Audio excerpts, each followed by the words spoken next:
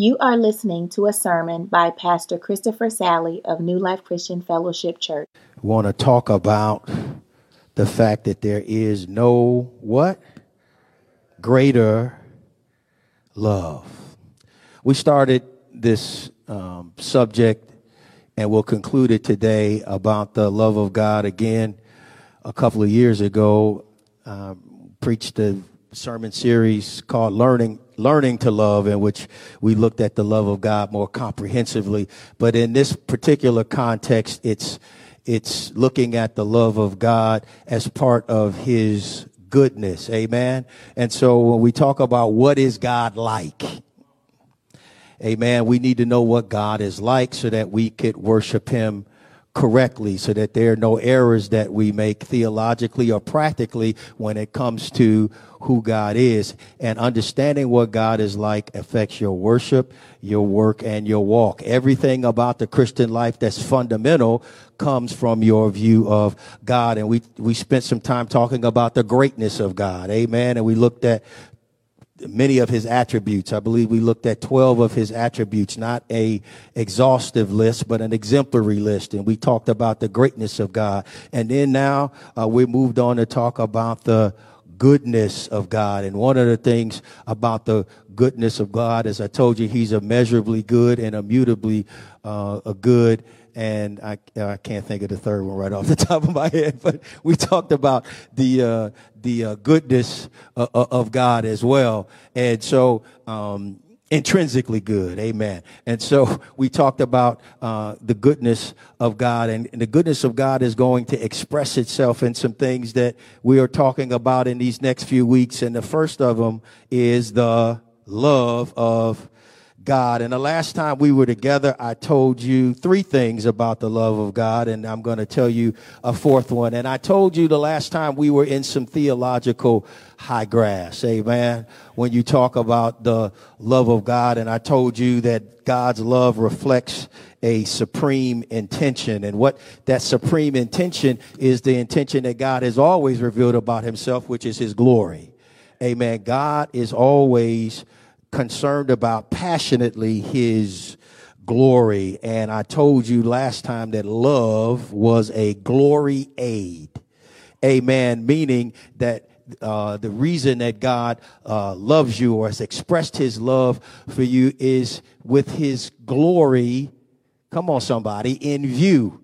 That's why the scripture says, for all have sinned and fall short of the glory of God. We fall short for the purpose for which we're designed. You cannot give God glory as he intended, and I can't either, because of sin. And so his love compelled him to send his son Jesus Christ to die on the cross for sin, that you might be in a place where you would no longer be in sin, but you would be clothed in righteousness. And that means you would be in a place to give him what he's due, which is his glory. All things are for his glory, and the motivation for him revealing that is his love. I told you as well that his love reflects a supporting integration. And what I meant by that, and what I mean by that, is that God's love is not to be considered in a vacuum. God does not suspend his other attributes to exercise love. We're in a place now where people are trying to theologically conclude, because God is love, that means at the end of the day, he's not going to punish everyone for sin. He can't, because he loves me, and that is so true. But God's love is a holy love. God's love is a pure love. God's love is a just love, and all of God's attributes work together, and so they support one another. So he doesn't suspend one in order to exercise another. And so what do I mean by that? It means that God is holy. That means that when he looks at sin, he cannot stand it, and there has to be a payment for sin. There has to be, because he's holy. There has to be, because he's pure. There has to be, because he's righteous. But because he is loving, he not only says that there has to be a payment for sin, he makes the provision for sin. And so he gives to himself what he requires from himself. That's love. Amen. He didn't leave us hanging with just his holiness and his righteousness without making a way for us to be in relationship with him. And it's because of his eternal love and his desire to see us be in a place where we could do our job and give him his glory. He says, I'm going to send my son, Jesus Christ. My love is a holy love. My love is a just love. I'm lovingly just and I'm lovingly holy, but it's a just love and a holy love. And then I told you that God's love represents a superseding intervention. And that's when it started to feel a little closer for you and me, because it's really characterized by those two words that we see in Ephesians chapter 2 and 4, which is but God. Amen. But God.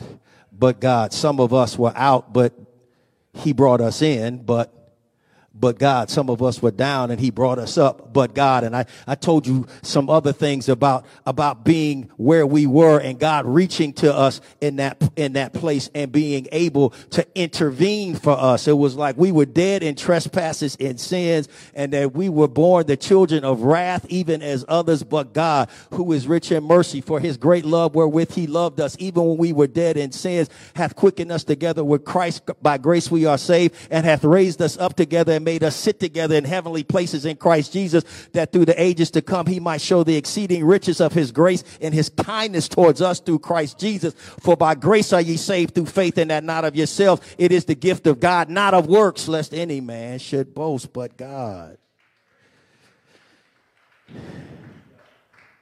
As I said, we were naughty by nature, but God.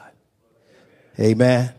And he brought us to a place where we would no longer have to express ourselves purely in our naughty nature, but that we would be able to be clothed in the righteousness of Christ and be pleasing to him and give him glory.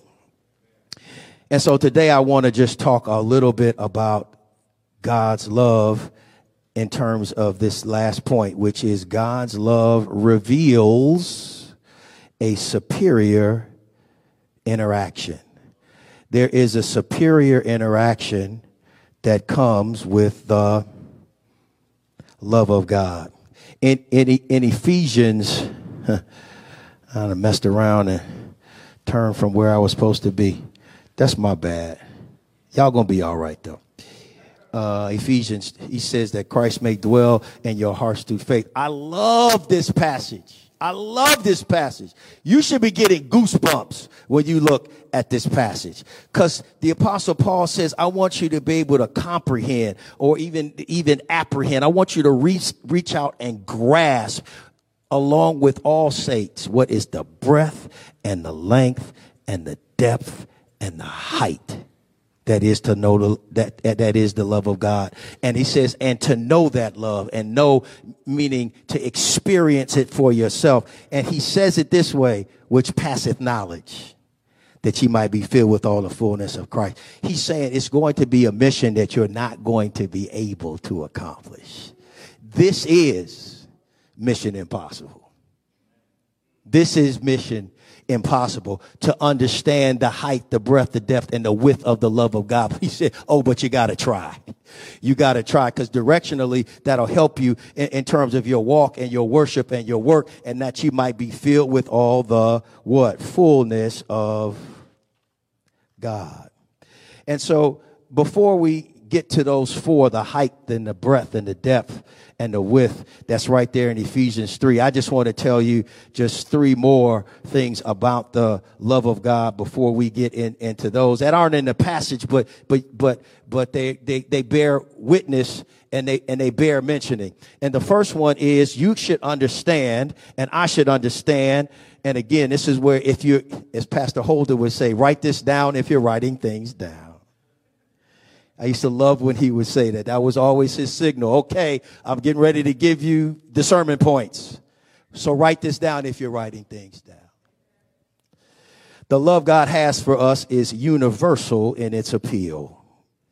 Amen. It's universal in its appeal. For God so loved the world that he gave his only begotten son, that only a number of people, whosoever believeth in him should not perish, but have everlasting life. That scripture reminds us that the sacrifice at the cross of Calvary that God made on our behalf was sufficient for all.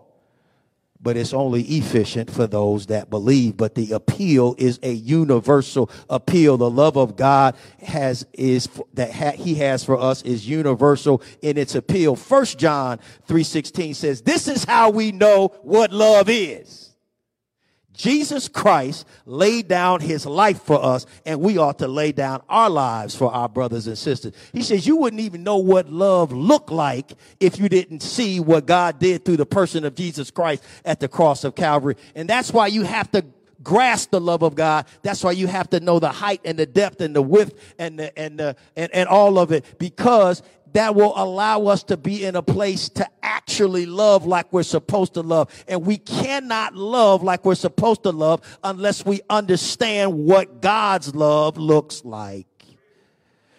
So God's love is universal in its appeal. The second thing God's love is, it is undeserved in its commitment. It's undeserved. And what do I mean by that? I mean that your actions and my actions don't justify God loving us. Romans 5:6 says it this way. You see, just at the right time, while we were still powerless, Christ died for us. Christ died for the ungodly. Ungodly. Insert your name there. That's where your name goes. The ungodly, that's you. The ungodly, that's me. That's me. In a place that we were when God demonstrated his love towards us. And now while we were yet sinners, Christ died for the ungodly. But I love how it says it in the NIV when it says, you see, at just the right time. You don't think God is an on-time God? He is an on-time God, just at the right time, on time, in the nick of time. He did what he did so that he was able to demonstrate love to those that were unlovable. The only thing that's lovable about you and about me is the image of God that resides in us, that he put in us, and he put that image in us so that we might reflect his glory. Amen. And we've already let him down by being born into sin and shaping in iniquity. And he still says, even in that condition, I'm going to love you to the point where you can renew and be revived so that you might be able to do your job, which is stop falling short of my glory.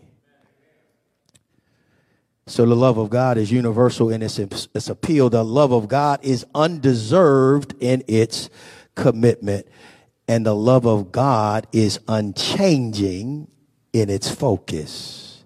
It's unchanging in its focus. It is for you. It is to you. It's for your good and for his glory. That focus does not change. God's love is to you, and it's for your good and for his glory. And we know that all things work together for good to them that love God, to them who are the called according to his purpose. I told you, and you can look in John chapter 17 and see in verse 4, I believe it is, and verse 25, Jesus establishes in his high priestly prayer that he had two things with God before the world began. He says, I had glory, restore to me the glory that I had with you before the creation of the world. So there was glory. And he says, and the love in verse 25 that you had for me before the creation of the world. God did not start his love program when he created you and created me. God has been in a love relationship with himself since before the world began. Amen. Who was the object of his love?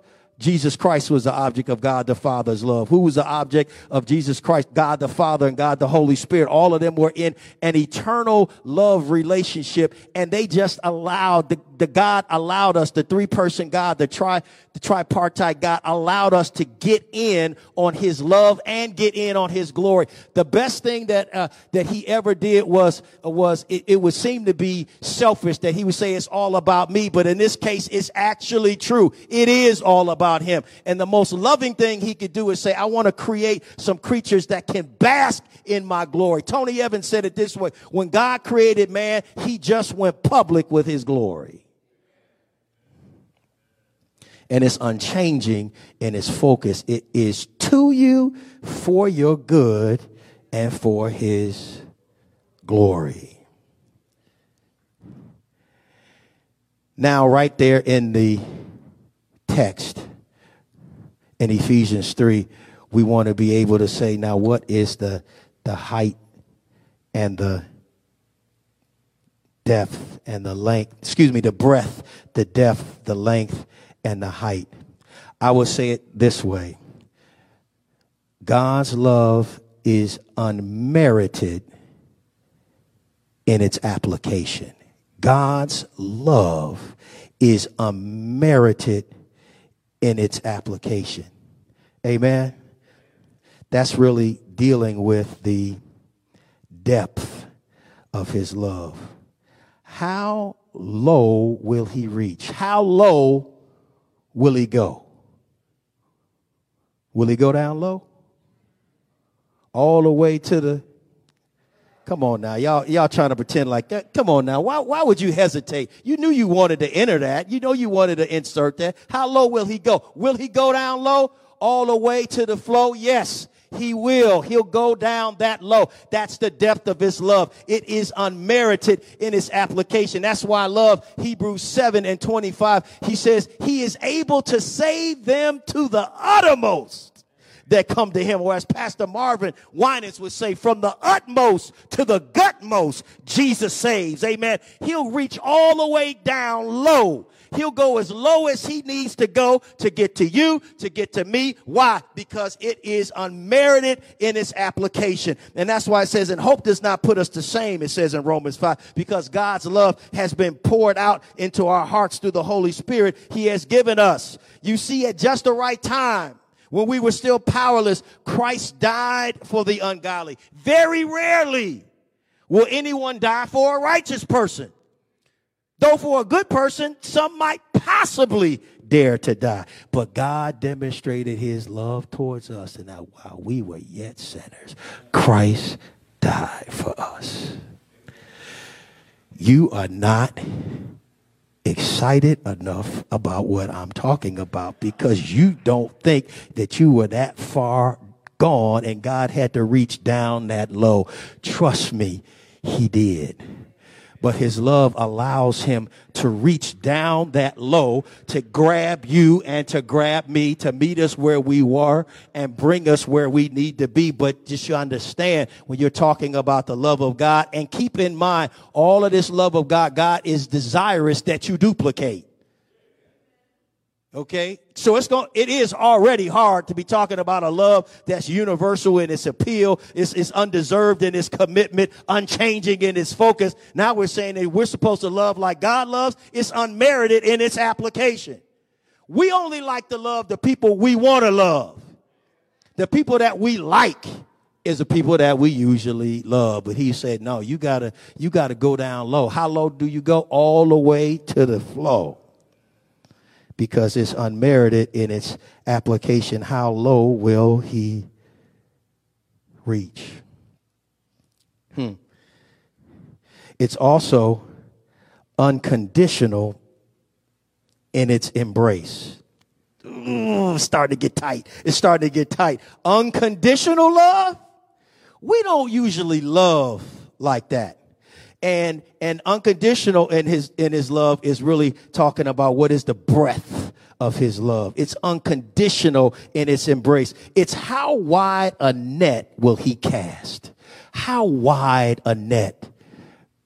The breadth of his love. How wide a net will God cast? It is unconditional in its embrace. You and I don't typically love like that.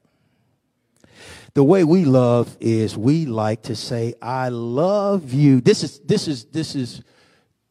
probably three things we probably do. I love you because. I love you because you do what I say. I love you because you make sure you follow what I've already set out that I really like to have happen in this relationship. And as long as you do that, trust me, I will keep loving you. But the second that you stop doing that, Come on, somebody. Now, the best example of this kind of love would be, it's not really friendship love. The love that resonates the most with us is that marital love. This is where the conditions can come up and the problems can surface. I love you because. And if you stop the because clause that's after that, then we're going to have a problem. I love you when. Amen. I love you when. And then my personal favorite, I love you as long as. Now, we try to be a little bit more unconditional with our children. This is just than we typically do with somebody else that you're in a volunteer relationship with. Amen. Friendships. You'll dismiss somebody like that. Look, I can't stand her no more because she doesn't do this, she doesn't do that. She's not a good friend. I don't love her anymore. We give the most latitude, I suspect, to our children, but even they over years and years, they could end up being, I don't know, like 28 years old, and then they can run out. It can cause you so much angst and trouble that you might say, I don't want to love you anymore. It's not true. That's my baby over there. But again, that love is that conditional love. I love you as long as. I love you because. I love you when you do things. I love you because of your looks and your possessions or the car that you drive. And if you lose your job or you start to get older and you don't look the same, or you go through a little rough patch and you put on some pounds and all of a sudden you got a pot belly or this happened or that happened, I'm not feeling you anymore. That's how we love. But God says God's love is unconditional in its embrace, and he casts the widest net possible. The Apostle Paul says, I want you to understand the breadth of his love. I want you to understand the depth of his love. And then he says, I want you to understand the length of his love, because the love of God is untiring in its effort. It's untiring in its effort. When we think of love, there's typically, where'd this go? Sorry. All right.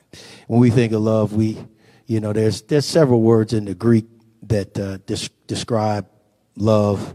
The one we're probably most familiar with is eros, love. That's that kind of sensual, sexual kind of love that expresses itself usually with some physical intimacy. That's eros love. And then we're also probably familiar with that word in the Greek, which is phileo, which is friendship kind of love. Again, the city of Philadelphia is the city of brotherly love. That's phileo, Philadelphia. And so, again, to have that friendship love, we're familiar with that as well. And then there's this other kind of love in Greek called storge, and that's really the family kind of love. That's that parent and child love. So eros or phileo or storge. But the love, the Greek word for love, as you well know, that best describes the love of God is what? Agape love. Agape love is the love that is most, that word is used, and it's the highest form of love. And that's the word that's used when it talks about God loving us. Agape love is a selfless love. Amen. It's selfless. That's why it says in 1 John 4, 9 and 10, this is how God showed his love among us. He sent his one and only son into the world that we might live through him. This is love. Not that we loved God, but that he what? Loved us and sent his son as an atoning sacrifice for our sins. So again, there is a love that he has demonstrated, and he initiates, the love relationship. The agape love is a selfless love. It's a sacrificial love. That's why he sent his son. It is a sustaining love. That's why in Romans 5, that in the scripture that we already read, it says that the love of God has been poured out into our hearts through the Holy Spirit who has been given to us. Amen. God gave us the Holy Spirit in part so that we might be able to keep the love thing going. Amen. I'm going to have the Holy Spirit instruct you. I'm going to have the Holy Spirit abide with you. I'm going to have the Holy Spirit pray for you. The Holy Spirit is going to do whatever he needs to do in residence in your life so that you might be able to duplicate the love that I have shown you, and you might be able to duplicate that with other people. And so God's love is a sustaining love. Why? Because he gave us the Holy Spirit to help us to sustain it. And I love this too. The love, the agape love and the love God, it's a satisfying love. In Psalms chapter 90, the scripture says, "Oh, satisfy us early with thy mercy, that we may be rejoice and be glad all our days." The love of God is a satisfying love. Agape love is a satisfying love. I love it because it is a serving love. As demonstrated in John chapter 13, you remember that passage of scripture when Jesus rose up from supper and laid aside his garments and took a towel and he girded himself. And after he poured water in a basin, he began to wash the disciples' feet and to wipe them with the towel that he had. Again, the scripture says when he was completely comfortable and he knew he had all power and everything was in his possession, that's when he got up and he began to serve. He served with confidence because he knew who he was in God. Amen. He knew what he was getting ready to do. He knew what God had placed in his heart to do and who he was and how the Father loved him and gave him all power. He says now in that place, you don't lord it over your servants and others. He said at that place, you go low. When the world goes high, you go low. And when you go low, you serve and you start washing feet and you start letting people know that love looks like service. Amen. That's why a husband is called to love his wife, and he's called to do it as a servant leader. Amen. Not as a lording leader, but as a what? Servant leader. And this last thing about God's love, or agape love, I really like. It says it's selfless, it's sacrificial, sustaining, satisfying, serving, but the love of God is safe. Because you could say every time I start loving somebody, I get hurt. I'm tired of risking my love. I'm tired of putting my love on the line. Every time, I don't care if it's a friend, I don't care if it's a romantic relationship. It could even be with your parent or with a child. Every time I love, I get hurt. It's so much so that I agree with Felipe Wynn from the Spinners that says it takes a fool to learn that love don't love nobody. Come on now. When you're little, you don't understand that song. I was like, why is he so sad? Why is he saying love don't love nobody? But you get a little older and you put your love on the line and you get your heart broken, whether it's romantically or in another relationship. And then you get a little older. And when that song comes on, you start singing it just like Felipe, and you got all kind of riffs and runs you'll do. And they say it takes a fool to learn that love don't love nobody. It takes a fool to learn. Okay, maybe it's just me. Y'all ain't never sang that song with any passion? Thinking about the person that you just broke up with in 8th grade? When I broke up with my 8th grade girlfriend, I cried and I was in my room and I told my mother, I don't think I will ever find love again.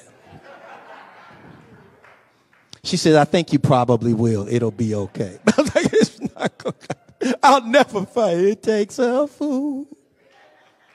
But the love of God is safe, because 1 John tells us there is no fear in love, but perfect love casteth out fear, because fear hath torment. And he that feareth is not made perfect in love. But you can be made perfect in love. And there is no fear with God's love. Amen. It's safe love. It's going to be a love that will be rewarded. It's a love that will be returned. And it's actually not even going to be returned. It was already initiated by him. And you're just responding to the perfect love that he established already. Amen.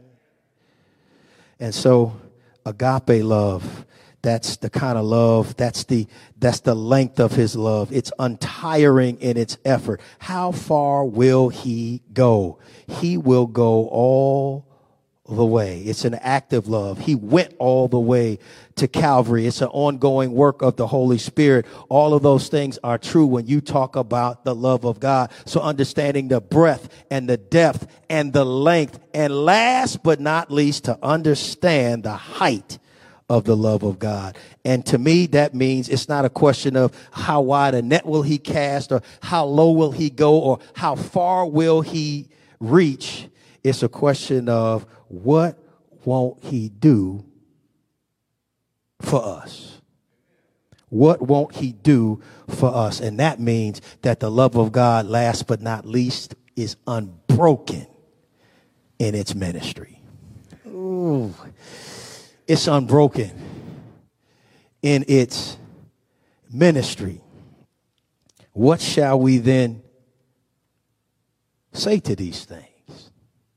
If God be for us, who can be against us?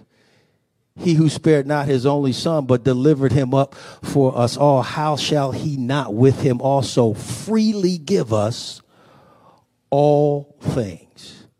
Who shall lay anything to the charge of God's elect? It is God that justifieth. Who is he that condemneth? It is Christ that died, yea, rather, who is risen again, who is even at the right hand of God, who maketh intercession, who also maketh intercession for us. Who shall separate us from the love of Christ? So tribulation, or distress, or persecution, or famine, or nakedness, or peril, or sword, as it is written, we are killed all the day long. We are accounted as sheep for the slaughter. Nay, in all these things, we are more than conquerors through him that loved us. For I am persuaded that neither death nor life, nor angels, nor principalities, nor powers, nor things present, nor things to come, nor height, nor depth, nor any other creature shall be able to separate us from the love of God, which is in Christ Jesus, our Lord. You're just not as excited as you should be about the love of God being unbroken in its ministry. The Apostle Paul says it's neither death nor life. Now you're talking about what's unavoidable. He says he can love you through the unavoidable. Then it's like angels, principalities, and powers. He can love you through the unseeable. Amen. And then it's the things present or things to come. He'll love you through the unknowable. And whether it's height or depth, he can love you through the unreachable. And any other creature, that's the unimaginable. So again, the love of God, whether it's unavoidable or unseeable or unknowable or unreachable or unimaginable, the love of God is unbroken in its mystery. Nothing can separate you from the love of God, which we have in Christ Jesus our Lord. That's the love that God has for you. That's the love that God has for me. God's love reveals a superior interaction. The way he gets down when he loves is so good. And we are the beneficiaries of it. Aren't you glad today that there is no greater love than the love of God?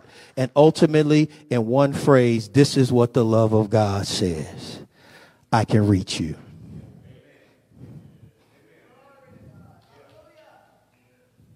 Ain't no mountain high enough. Ain't no valley low enough. Ain't no river wide enough to keep me from you. That's what God says. Ain't no mountain high enough, ain't no valley low enough, ain't no river wide enough to keep me from you. Why? Because God's love says I can reach you. No matter where you are, no matter what you do, my love will reach you. And when my love reaches you, my love can keep you. And when I keep you, I can sustain you, and I can do it in a safe way so that you'll never have to worry about love again. Because I'll love you with the perfect love that will cast out all